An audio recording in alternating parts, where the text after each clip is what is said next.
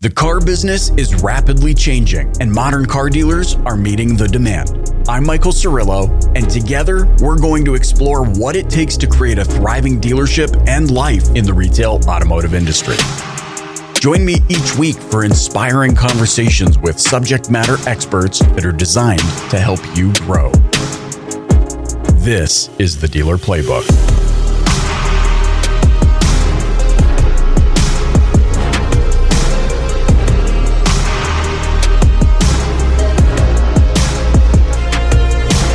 Round 2, Flex Dealer booth at NIADA. We were getting into it, and then Paul Daly had to call and ruin the whole thing. We dropped all the knowledge, like all of it. We're like 45 minutes in, Paul. We were doing all the things. Anyways, Danny Zaslavsky, Yes. Thank you. Thanks so much for joining me at the booth. Thanks for having me. Okay, so you spoke on a panel yesterday. I did.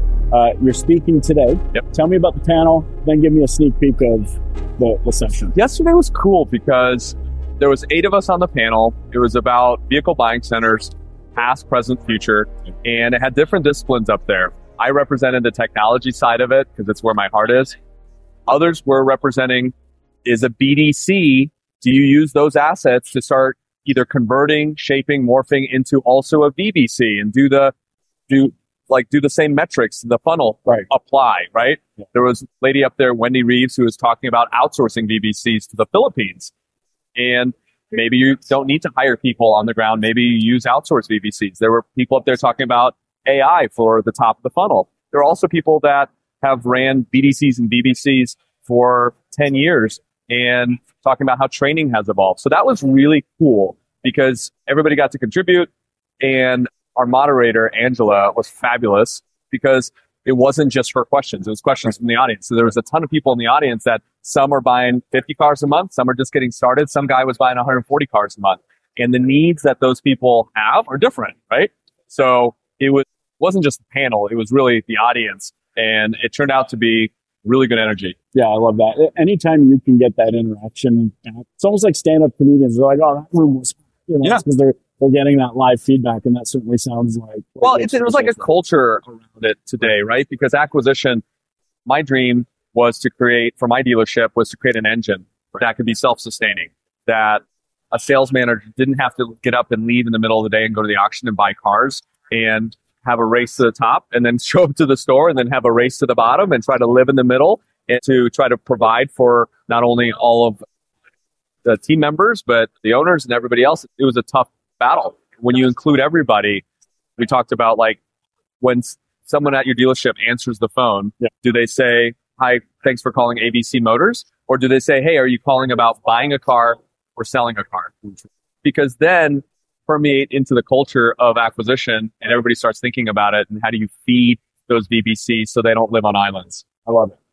You have the unique vantage point of having a tech company that does amazing inventory management and marketing, but you're also a dealer. Yes. What do you notice? I mean, because I know you guys are at NADA, you do a lot with franchise dealers, but being here at NIADA, what are you noticing in terms of vibe and maybe the questions that people are asking? Do you notice any difference between the two, franchise and independent world? So I believe innovation happens on the front line. So in technology, people always ask me, like, how can you do both? And my answer is, I couldn't not do both because the nuances, innovation that happens on the front line for efficiencies to like delight customers, to create happy team members, all that lives in the little things. And when you're strictly just using technology, I could fall into the trap. Oh, I have an asset, like some data, some insight, something would be so cool if I just spent resources and put it into my app. But on the ground, people sometimes really don't need it, don't care about it, because it's only a feature if it doesn't live within the process, the way we think about it. And so the biggest gap that I see is independents have so much innovation, and it's not stifled in the least bit. And so they are so good at walking around and creating these partnerships with vendor partners and saying, I have a vision. This is how I want to execute it. And I think you could work with this person and together we can accomplish my vision. I don't see as much of that on the franchise world. In the franchise world, it's really more about consolidation. In the franchise world, it's more about how do we get everything under one login. And I can see merit to both sides of it. Do you find as an independent, you're to kind of piggyback on that point, that you're able to move with more flexibility?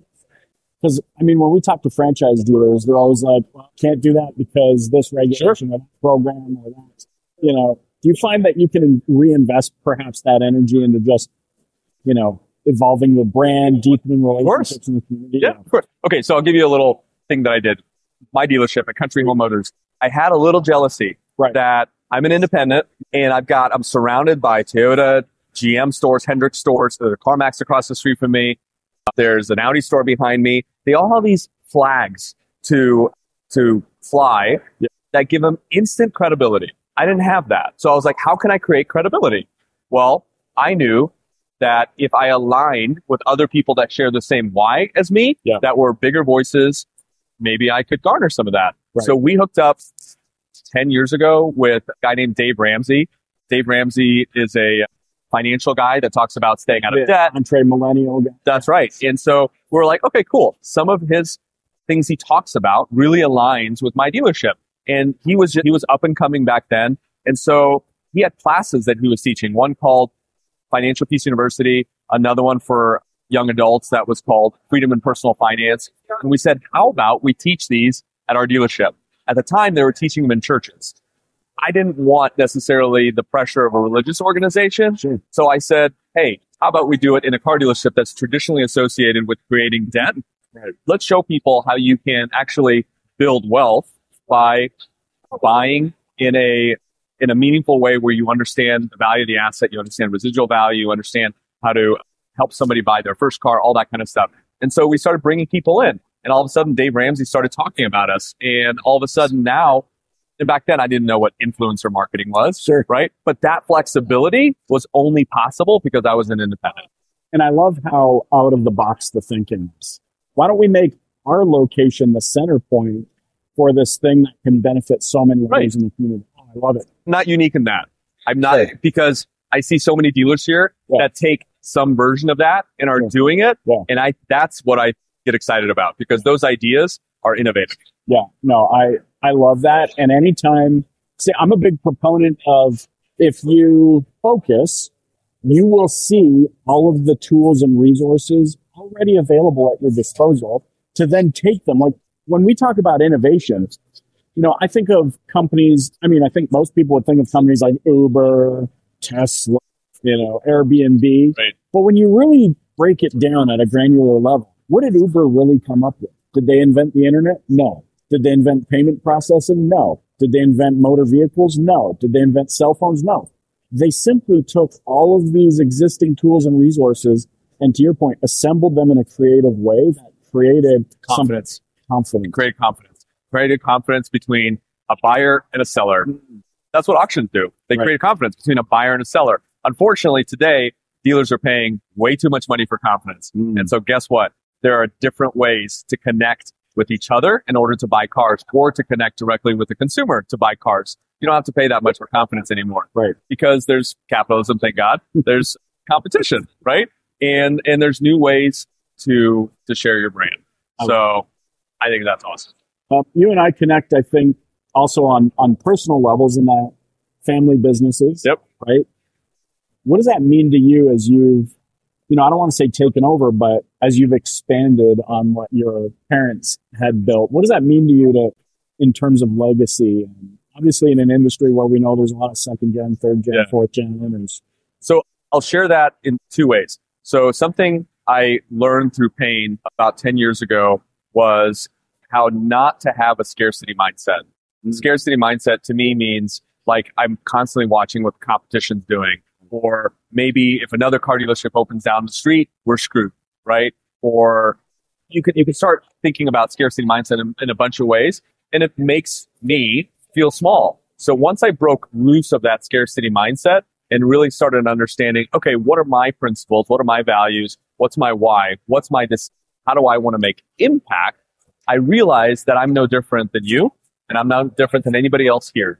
And as I walk around here, something that I really love specifically about this conference is there's less of us and them. So dealers are are treating vendors as partners and bringing us together to work together in order to scale into whatever it is they want to do. And then being on both sides of it. Yeah. Certainly, I don't like being put in a box and say, well, you're just a vendor. Yeah. No different than me saying you're just a dealer. Yeah. That's silliness. Right. We're here for impact. We're here for meaning. And so when I look at my car dealership, I've done when I was running the car dealership, I was doing all the things that I thought were unique and innovative until I got onto this side of it and realized, wow, so many others are doing it as well. Giving back to the community, donating cars, doing things that really helped not just my own team, but also the community that I was a part of.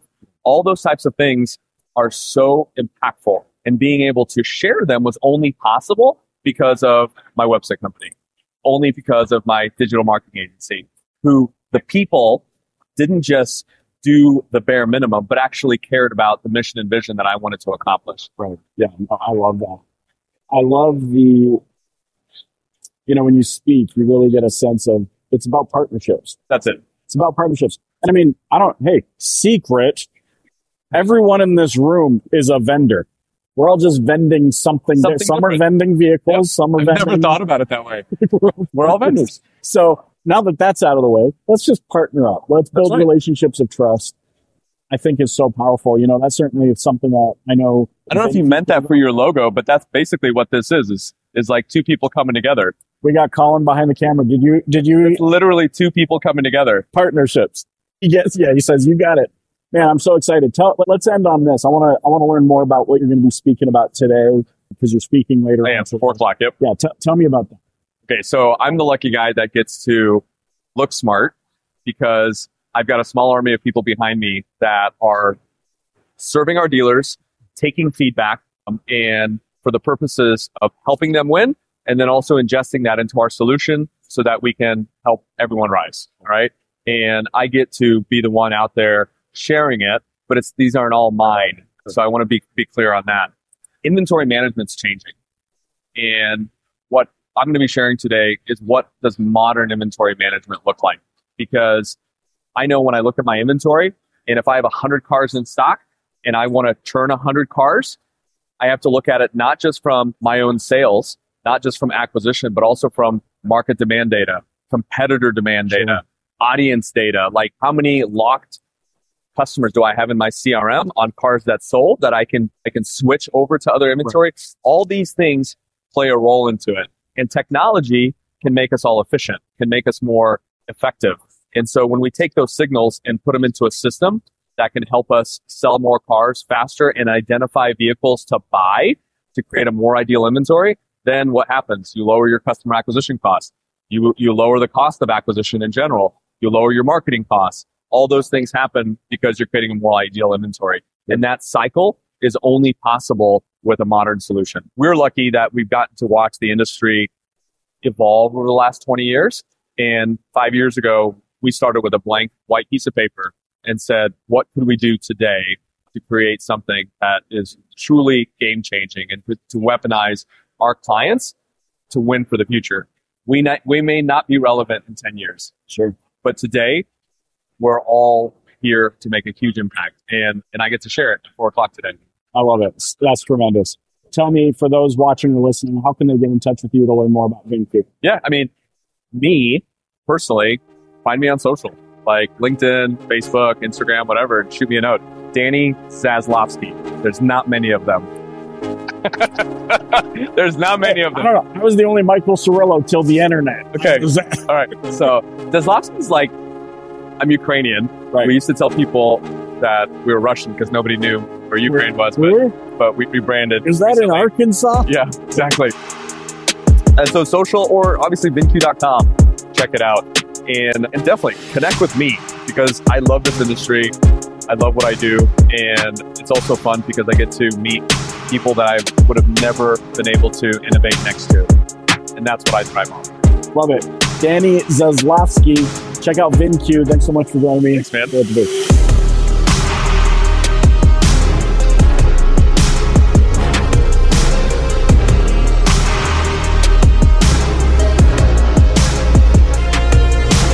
I'm Michael Cirillo, and you've been listening to the Dealer Playbook Podcast. If you haven't yet, please click the subscribe button wherever you're listening right now. Leave a rating or review and share it with a colleague. Thanks for listening.